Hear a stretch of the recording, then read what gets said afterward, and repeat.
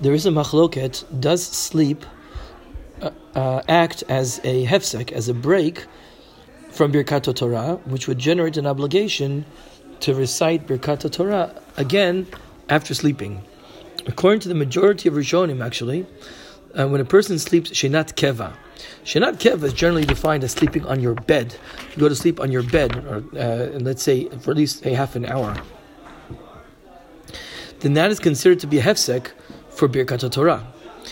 Because as long as a person is awake and a person is conscious, as we said before, the Torah is directing him. He's conscious of Torah. He's conscious of how Torah guides him through the day. And as we said, even if you're not learning specifically at this particular moment, your life is directed by Torah. So Torah accompanies you through the day.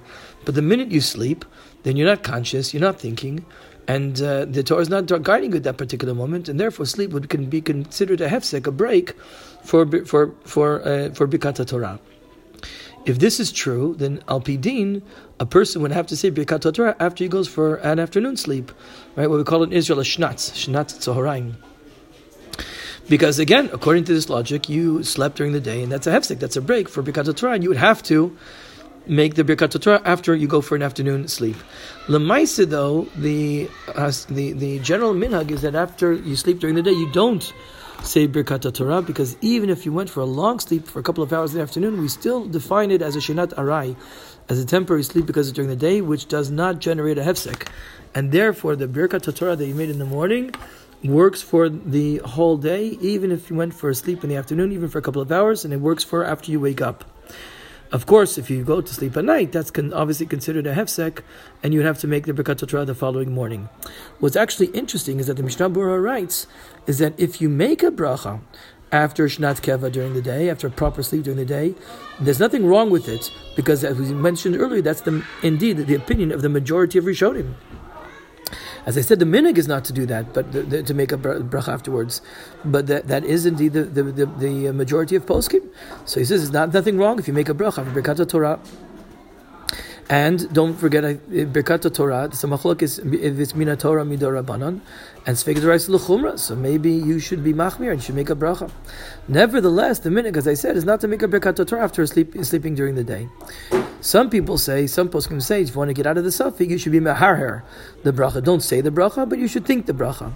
And some people say that if you're planning to sleep during the day, when you make the Birkat Torah in the morning, you should be thinking that the Birkat Torah that I make in the morning should count for after my sleep as well, and maybe that extra kavana would help. The Mishnah Berurah also writes that maybe Ahavat Olam at night, at Mariv, you should have kavana to fulfill the Birkat Torah, and then after Mariv, you should say some type of learning. Because as we mentioned already earlier, Ahavat Olam or Havarabah, well at night it's Ahavat Olam, anyway, can act as a Birkat Torah. So the Mishnah Berurah suggests that at night, if you could learn, since you're learning after, you're awake after the Mariv, etc., and you're learning after Mariv, so maybe you should have Kavana for Ahavat Olam that should act as a Birkat Torah. But as we mentioned, certainly if a person sleeps during the night, then you make a Birkat Torah in the morning. If a person therefore is waking up in the middle of the night, in Israel the common occurrence would be to go to Shmirah. If you're a soldier, you wake up and do guard duty, and then you're going to go back to sleep, or I can't think of any other reason a person would not want to get up in the middle of the night for an hour or two. But in any situation, if you find yourself waking up in the middle of the night for an hour or two, and then you're planning to go back to sleep, so there's an opinion you should say Birkat Torah twice, once when you wake up during the night because it's after a sleep, and then you go back to sleep. You should make another one in the morning when you wake up, and that's according to most poskim, that's what you should do. But some people say that no, that the sleeping is not really going to be a hefsek in that type of situation. That's a really more extreme psak, that the sleep is not a hefsek for Birkat Torah. Birkat Torah is like Birkat Shachar, you make it once a day. According to this opinion, if you wake up in the middle of the night, you should make Birkat Torah with Birkat Shachar in the morning, after the main wake up.